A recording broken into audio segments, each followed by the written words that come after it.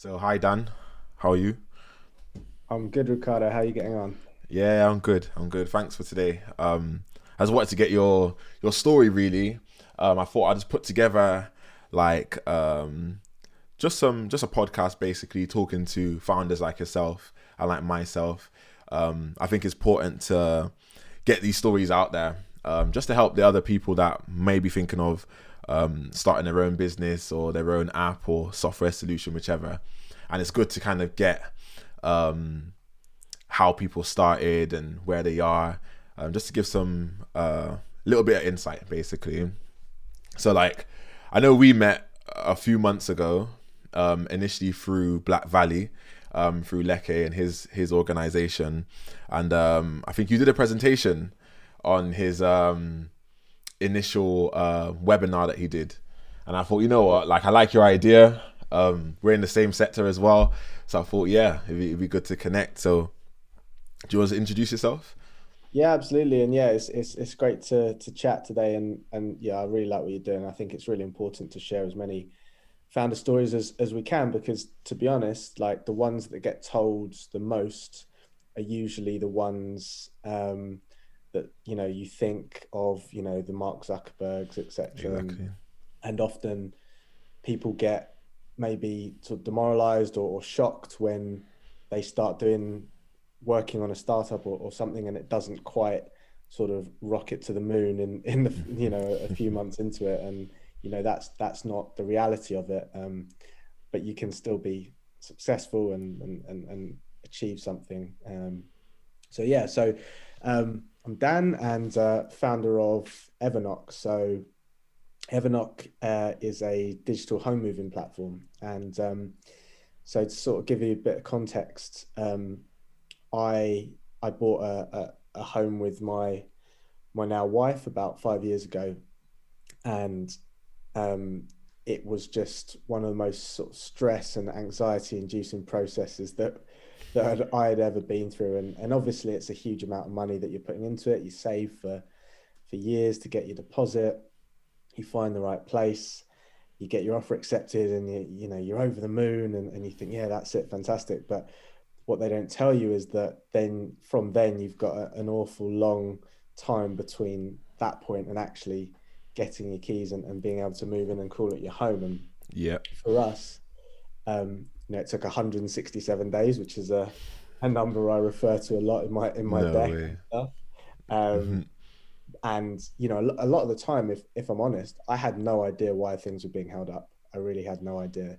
Hmm. I'd asked my solicitor, I'd asked my estate agent, um, but things just felt very hidden, very opaque.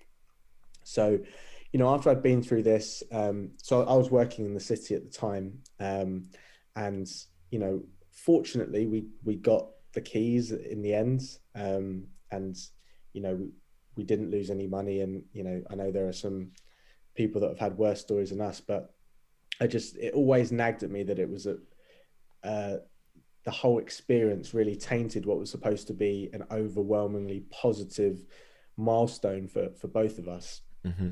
Um, so, a few years later, I decided I'd have enough of the city, which a lot of people do. And I decided that I wanted to sort of work in a more sort of entrepreneurial path.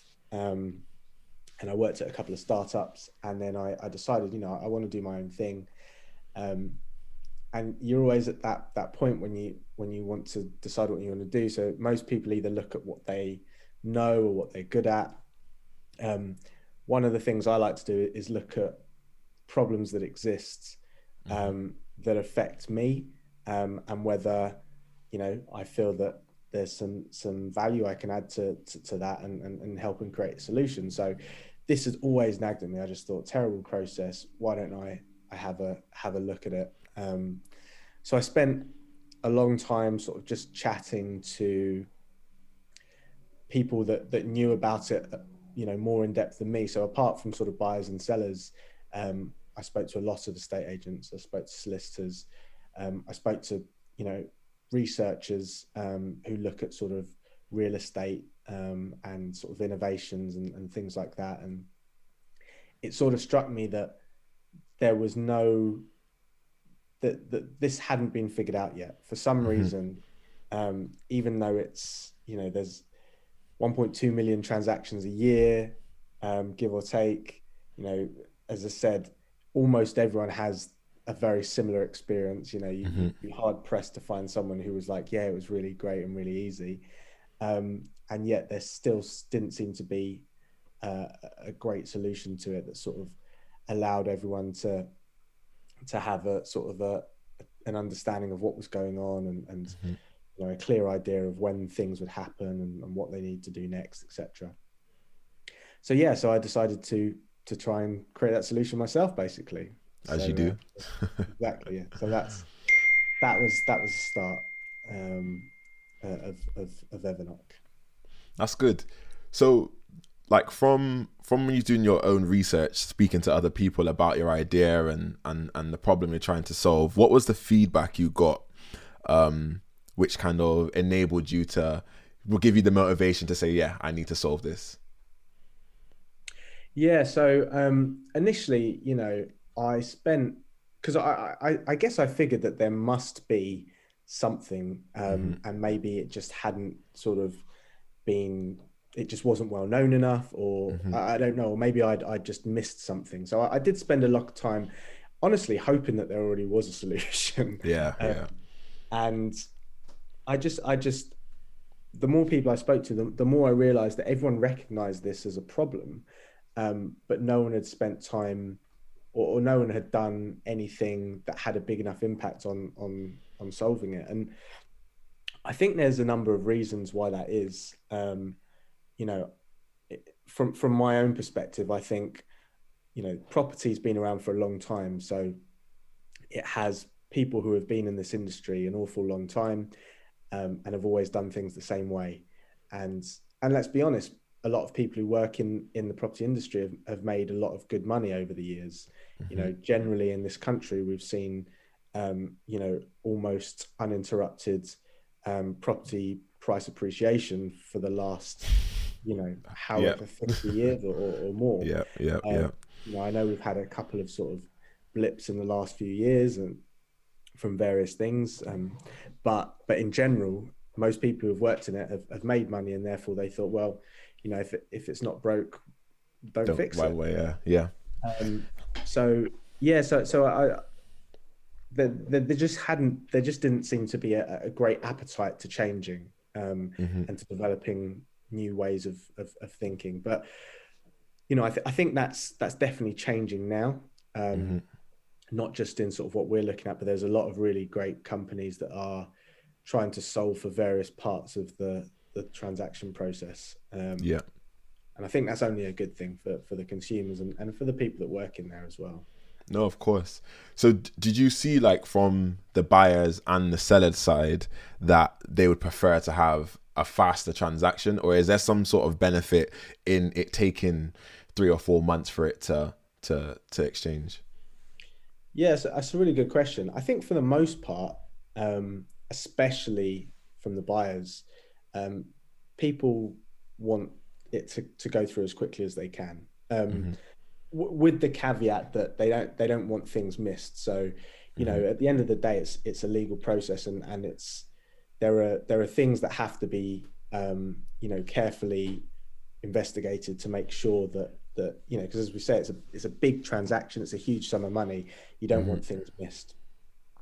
But assuming that you're thorough and all your searches and surveys and are carried out properly and well, then as far as I could see, 99% of the people I spoke to, at least, wanted the quicker the better, basically. Okay. No one wants this hanging over their head for a long time. There are the odd occasion, though, where you're right. I think people, they try and hold up the transaction for a number of reasons. It's not something I ever really understood, but honestly, it's also not something that I felt was too important, because it was a really, really small minority. And it wasn't just the buyers and sellers. Estate agents, traditional estate agents at least, get paid on completion, right? In order to improve that, their sales cycle and reduce it. They want quicker sales. The other thing is, and what's been shown time and again, is that the longer a sale goes on, the higher the chance there is of it collapsing, right? Yeah. And as we know, the failure rate sits somewhere around 30%, right? Yeah. And Yeah. that's a huge amount. 1 in 3 fall through. And so, if things are going on longer and longer, and that likelihood of it failing is increasing, then of course it stands to reason that people want it to be completed quicker, or so you think. And like I said, for the estate agents, they're losing, if it falls through at any point, the traditional estate agent doesn't get paid. So they may have worked for 3 or 4 months on something and won't get anything. And that's tough. I know there's not always a great sympathy for estate agents, but it's imagine going to work and working on something for 3 months and then not even getting paid for it. That's tough. But obviously the consumers are the ones that really lose out, because as we said, often it's a big sum of money, and they may have already paid out on things like surveys and searches and solicitor fees. And they may never see that money again. And I think the average is £2,700 that people lose when a sale falls through. And that's an awful lot of money not to have to see again, and then have to pay again if you find another place, And it can happen again too. So absolutely. Yeah. So where does Evernox sit in that process to speed that up? So it's really interesting. In my head, I think when I first thought about this, I was like, I want to create a complete end-to-end solution. And to be honest, that's still our ultimate goal. But one thing I found out quickly from speaking to a lot of people in the sort of the startup world, I suppose, is that it's very, very difficult to do everything all at once. And they said, what you need to really do is find 1 or 2 things, really urgent problems that you can solve, or that you can do really well. And then, you can build from there. If you have people who are willing to use and pay for your solution, just when you do those 1 or 2 things really, really well, then, you can get an engaged user base, and you can build on that. And when you think about it, when you start looking back at some of that, the apps and things that we use on a day-to-day basis, they weren't built with all the bells and whistles, right? Yeah. I remember Facebook when I was at university, and it was I hadn't even heard of it before I went, because it was one of those things. I think it was just getting rolled out to UK universities, and you could really barely do anything on it, to be honest. You sort of wrote your details, you stuck a picture up, and you wrote on people's walls, and that was basically it. And it's like almost it is basically a completely different product to what it is now. And obviously advertising is a huge part of that now, but it wasn't back then. So what we are focusing on at the moment with Evernox is sort of, as I said, sort of 2 things. So our aim is to really make the sales progression process as simplified and automated as possible. So sales progression is effectively what the estate agent spends, quite a lot of their time, sometimes around 20% of their working time doing. And it basically just means, every week or so, they want to update all of the stakeholders, so their buyer and the seller, what's going on, find out where people are in the process, and make sure things are moving along and not just, being stalled. And if there is a bottleneck, sort of figuring out why. And incredibly, even, now in 2021, the process in which that's primarily done is through calling up buyers, sellers, the solicitors of each party, or emailing. Still all manual. Yeah, and very manual, and then sort of going round the roundabout and explaining to everyone what's going on. And it's really inefficient. More than that, people tend to, because they're having these individual conversations, people don't tend to be as open or honest with exactly what's going on, especially on the solicitor side. Sometimes solicitors don't like the estate agent sort of butting in. Hmm. And and often, you know, phone calls, voicemails, emails just get ignored. Yeah. And you know, therefore, you know, a lot of the time that the agent's spending are just trying to like get through to people and try and get answers. And that's, you know, it's so inefficient and such a old school process that it's you know, it seemed like something that could be improved quite easily using sort of modern methods. And Hmm. so Evernock is a platform that effectively connects the major stakeholders. So one of the great insights I found during our research was whenever an estate agent was near the end of a sale and things were getting held up and they couldn't really figure out why. And this actually, I had this almost identical conversation with a number of agents. They said what they'd do is they'd send out an email to all the parties, so both solicitors, the buyer and the seller. They'd CC everyone in on this email, tell no one they were going to do it, and basically call someone out for or try and call out where the bottleneck was. And as you can imagine, that Yeah. often goes down like a ton of bricks. But it was the only way that they could draw out where the bottleneck was Hmm. and try and get things moving. Effectively, what we're doing is sort of bringing that process out from the start. So from the start, everyone is aware that you're all dialed into this platform. Everyone can see what you're working on, how far you've got, what's left to go, how long Hmm. you've been working on it. And it just keeps the lines of communication open, and it makes things really transparent. Yeah. Yeah.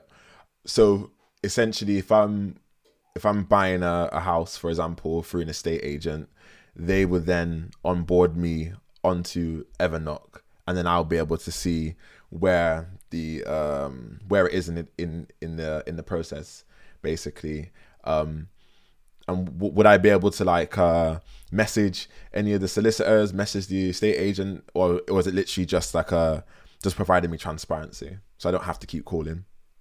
Yeah, so at the moment it's there's no messaging sort of there's no messaging Hmm. service built in. We did think about that, but we felt it might get a little bit messy, Hmm. at least at this stage. So at the moment, it's simply just about transparency, and the Okay. second part of it is sort of almost an education part. So, you know, as buyers and sellers, especially the buyers, they often don't actually know what it is they should be doing, Hmm. when they should be doing it. So, you know, what we're keen to do within the platform is really guide people through that, you know, almost like a hand holding process, and tell them exactly what needs to be done, what they should be doing, and help them with clear advice and guidance on it as well. Okay. Is that for just the buyer, or is that also for the sellers, also for the? Okay. It's for the buyers and the sellers, yeah, exactly. Okay. And because these are the guys that in general are not doing this very often. You know, you move Yeah. in Okay. on average, I think Hmm. 7 or 8 times in your lifetime. So it's not Yeah. something that's done very much. Estate agents hopefully should know what's going on because they do this on a daily basis, and similarly with the solicitors. Okay. So like being able to create this solution, and you're presenting it to obviously the solicitors and estate agents. What's their response to it so far? Yeah, so um, I went to the estate agents first. It was the users that I'd sort of had, uh, you know, initial ins with already. So I thought it was a good starting place, and I also thought that, you know, they were probably the first ones in on the journey. So, you know, when you think about selling your house, you go to your estate agent. When you think about buying the house, you go to the estate agent. So Hmm. they were Hmm. sort of the focal point, and the solicitors didn't come probably till later. Um, and honestly, the estate agents, a lot of them said, you know, if this works like you know, you think it will and you say it will, and people are engaging with it, this is great. It will save us a huge amount of time. We won't have to spend time calling rounds, which, as I said, can be up to 20% of their day. They'd much Hmm. rather spend that time doing viewings, doing more valuations. Things are going to, directly increase their bottom Of line. course. Yeah. So the response for them has been great. Similarly from the buyers and sellers. We've had more difficulty from the solicitors. It's been tough, honestly. I'm not surprised. Yeah, I think it's one of two. So we're sort of going through a really, really unique period at the moment. Obviously, we're in the middle of a global pandemic, but specifically in the property market, we've had this stamp duty holiday that's just sort of caused chaos. And what it's meant is that solicitors who are usually sort of bidding for business effectively through estate agents or other methods, they don't want it anymore because they're so inundated with work. They're over capacity. Yeah. They may still have, probably not as much anymore, but certainly sort of last year, a lot of them had less staff anyway because people were off sick for COVID purposes. People might have been on furlough, etc. So they were really over capacity. So the last thing they wanted was some startup founder who to come along and say to them, look, everything you've been doing for the last 20 years is wrong. We're going to make it better. And obviously, I wouldn't have never have said it like that. But, ultimately what I did say to them was, we think we can help you be more efficient because we know you're spending a lot of time having to chase clients, tell them what they should be doing, what they want, what they need to send you, etc. Let us take care of that portion of it, and you spend the time doing what you're trained to do, which is legal due diligence. And I thought that would be enough, if I'm honest, but it wasn't, or it hasn't proved to be, at least this far. I think whenever you're introducing like a new platform or software to anyone, you need to have a really good reason for them to have an additional bit of kit. And I think the legal sector in general is probably a little bit skeptical to taking on these new bits of software. That's what we found anyway. So it's been difficult getting the solicitors on board, and actually it's sort of, we did try for a long time and we had good conversations with people, but ultimately conversations are cheap and you need people to start using them. So we onboarded some onto the platform, but that's good. We found their engagement was just not good enough. Okay. Because their engagement wasn't good enough. We felt it had a detrimental impact on the effect of the whole platform. So we made a decision a few weeks ago actually to try and leave them out of it initially. So to focus on really adding value for the buyers and sellers. Okay. And it's still in our roadmap to bring on solicitors. But we think if we can make this a really, really great product for buyers, sellers, and estate agents, then eventually, when solicitors do have capacity, when they see the effectiveness that it has, then hopefully that will be a much, much easier sell later. And I think that's an important lesson to learn as well as a founder is being able to be flexible enough to pivot, because sometimes you do have an idea in your head and as you're trying to implement it, it's a lot more difficult than you expected. There's a lot more moving parts that don't want to move, for example, as you just explained. And just by kind of taking them out the process, you can actually still provide value for the users. So with that, for example, I'm just thinking if the solicitors are essentially the bottleneck as to why it's being delayed so much, how would it help? How would it speed things up if they're not included into that process? Yeah, sure. So, we've got to remember that without Evernock, things, sales get completed still. Yeah, of course. They might take a long time, but they do. So buyers and sellers are still talking to their solicitors. Some of them actually have, some of the solicitors actually have pretty decent CRM, so that speak to their Okay. clients. Yeah. So all we're asking to do at this stage is for, rather than for the solicitor to be updating their point in the platform directly, the buyer and seller will effectively update on their behalf. Okay. And the reason they'll do that is because we're adding value to them in Hmm. other ways. And hopefully, it's also like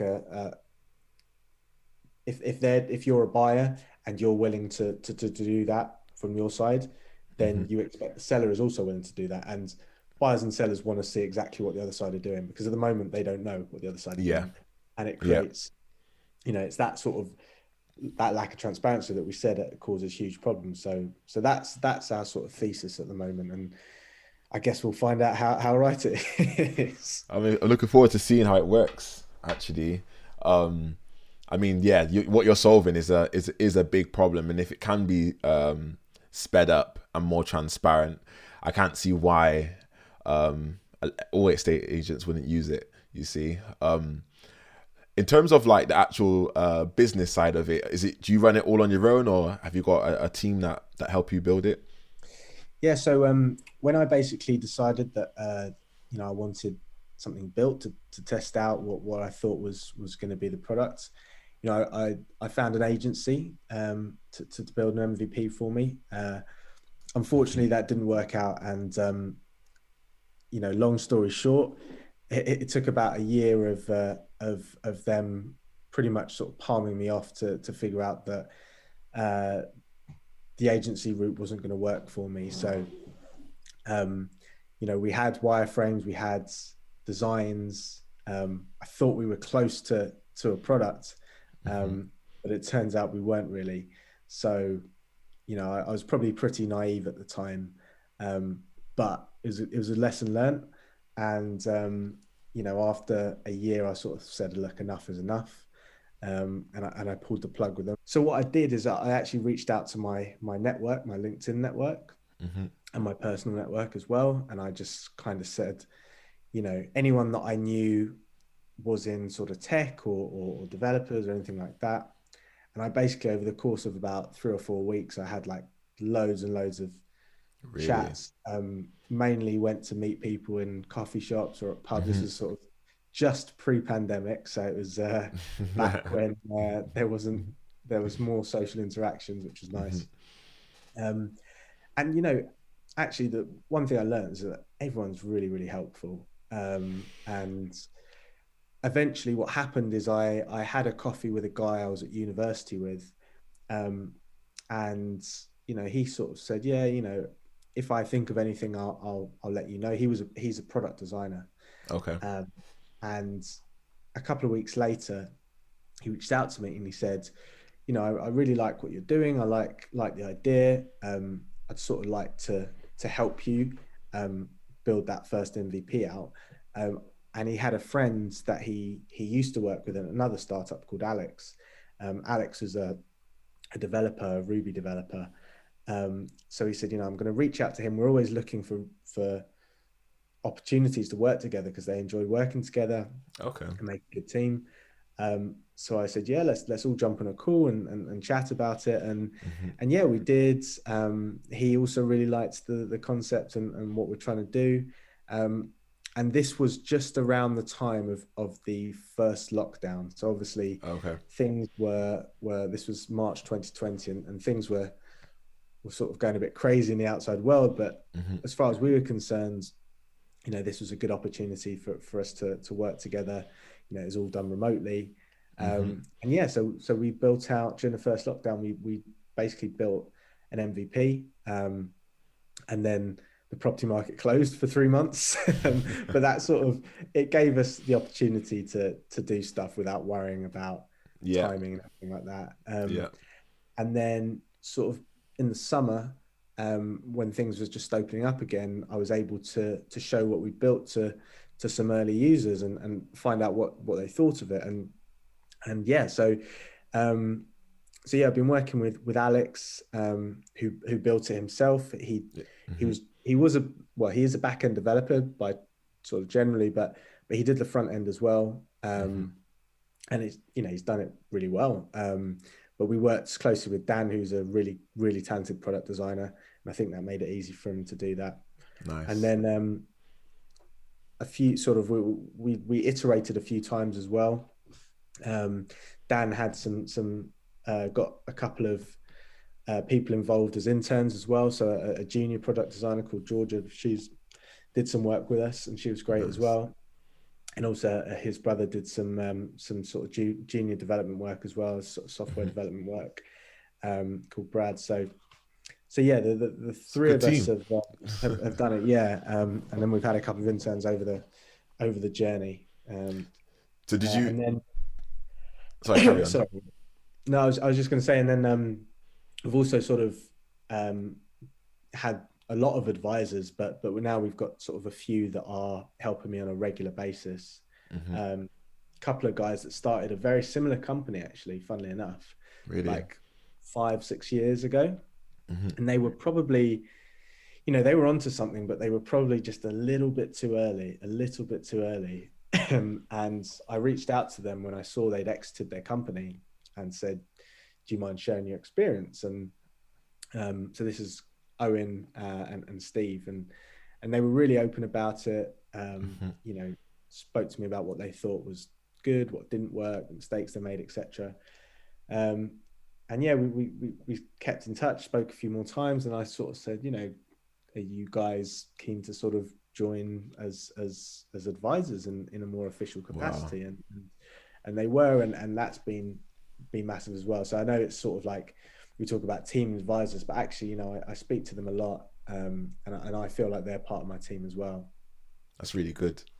Yeah. So in terms of like your the developers, did you have to bring them on as co-founders, or um are they essentially like employed? No, I didn't have to bring them on as co-founders. I mean, I had an initial conversation whether they had any expectation of that. Hmm. Um, they didn't. I think I wasn't against it, but they sort of were of the thinking that, look, we don't know what this is going to be like, but it sounds cool. Let's give it a Hmm. try. Let's see where it goes. So there's no need to sort of do anything like that at this point. Okay. And they were happy to sort of be contracted. So they're all contracted, and have been, and still are on. You know, whenever we do more development work. Wow. Um, so yeah, and the aim after our fundraise is going to be to bring them on full time, and to increase the Nice. team count as well. How's that been going? I know that's in terms of when I speak to other founders and stuff, is when it comes to raising finance, that's usually um, the hardest part, as they like to describe. But what's your experience been like? Yeah, I think I massively underestimated what it was going to be like. Um, Again, like I think it's a bit like we were talking about the founder story, and it gets sort of romanticized and simplified. But you read all these stories about, oh yeah, these guys raised X million off no idea, no revenue, whatever, and you think, oh, this should be fairly straightforward. But it's one thing is like it's really sort of out of your sort of comfort zone, because Hmm. and this is coming from, I mean, not I worked in finance. I mean, I was a trader, but I worked and I understand finance, um, and I worked there for 7 odd years. But understanding sort of startup investment and fundraising has been an education in itself. Hmm. It really takes a long time, and I've spoken to a lot of investors, VCs, angels, etc., um, to really understand what it is that people are looking for. And Hmm. you know, so it's taken up a huge portion of my time. I mean, it's basically a full-time job on its own. Yeah, just to get It, the it, funding. yeah, it really is. They do say that the first one is the hardest one, Yeah. and that makes sense because usually your the business is a lot more sort of immature, and Hmm. you know, from our point of view, we have a product, but we're pre-revenue, we're running pilots. Yeah. um, you know, any future raises that you might be fortunate enough to do would be presumably at once you've got some revenue, some real traction and stuff. So it's definitely been tough, but it's been an eye-opening experience as well. Hmm. We are still going. We're Yeah, yeah, still yeah. still trying to close the round out. Um, we've got one commitment, Good. which actually we got in the start of this year. So Hmm. I thought once we got that down that the floodgates would open, but it hasn't really happened like that. Hmm. But that's not to say that, we're still really positive, we're still really optimistic, and Hmm. I'm having some really good conversations at the moment, and trying to ramp it up and really put a deadline on it, to try and get to our target. Is it essential that you do raise your seed round, or can it be bootstrapped? We've bootstrapped to this point, Hmm. um, and you know I think we've done a pretty good job, and I think we've got relatively far. I think if we're realistic about meeting our growth targets, Hmm. then we need some sort of fundraising.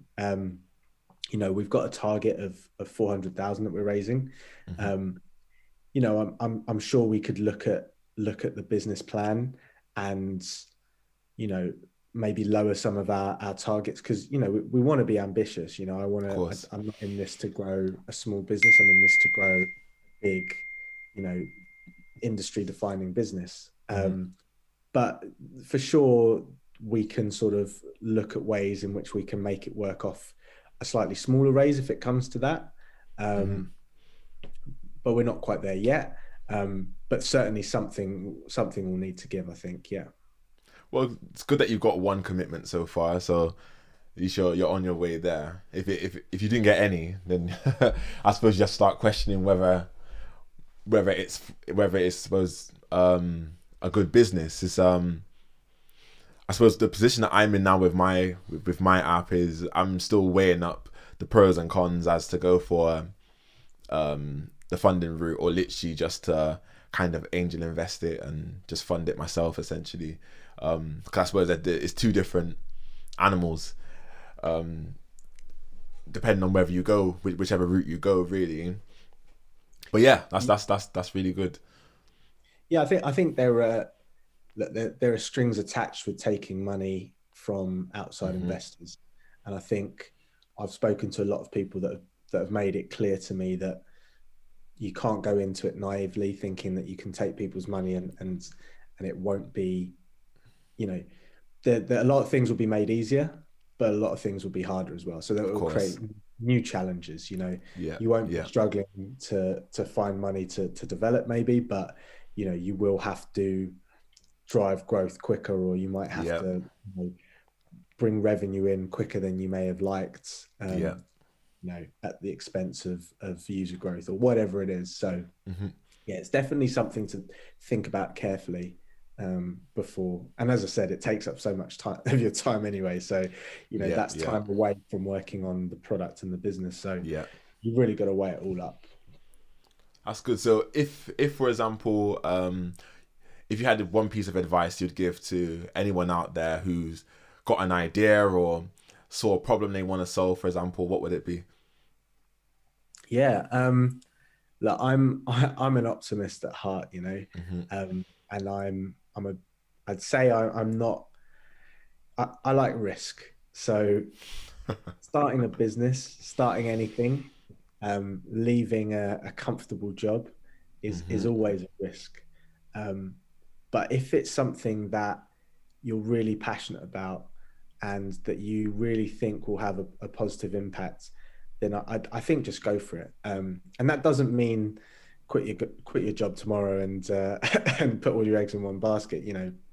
By all means, lots of people, stay in their jobs until they can afford to pay themselves, or find out whether they've got an actual business on their hands. So, Hmm. but definitely, try things, because Of course. like one thing that it's starting to be talked about more, but generally is still misunderstood outside of entrepreneurs, is that most startup founders like fail like generally people fail. There's way more failures than successes, but Of course. that shouldn't deter you, because every failure takes you one step closer to success, because you'll have learned so much from it. So don't be afraid to try and fail, try and fail again. Yeah. Try and fail until you try and you figure it out, because that's the only way that will make sort of real positive change in anything, I think. So yeah, just basically try stuff. Just try stuff and don't be afraid to fail. I like that. Perfect. So yeah, thank you for today. Thank you a lot for today. For people, if I had a quick question actually, I know you're still raising funds. Are you open to more investors, or do they have to kind of come through specific channels? No, not at all. We're speaking to funds and angels. Okay.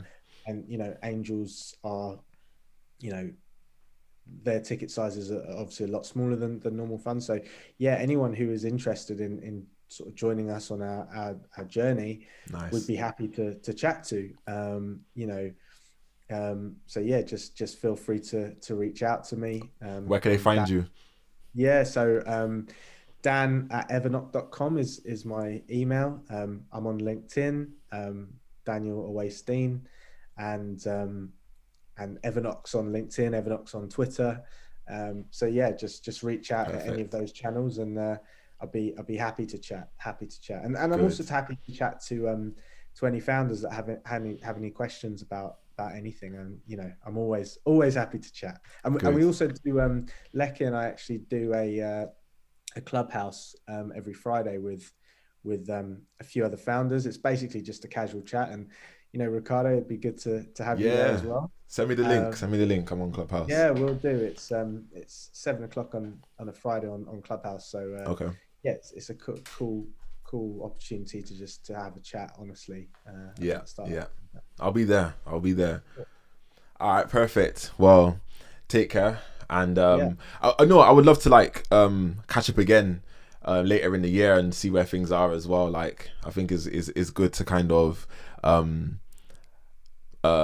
further on the story for people that want to follow. So yeah, awesome. Yeah, no, it's been great chatting to you, and yeah, I'm excited to see your app as well. And yeah, happy it's to coming soon. Later in the year, and hopefully I'll have some positive news at that point. Definitely. So, yeah, definitely. Well, thank you. All right, then. Cheers. Take care. All right, take care. So if you enjoyed this podcast and you want to hear more of my content, just click the link below and subscribe to my channel. Also, follow me on all my social pages.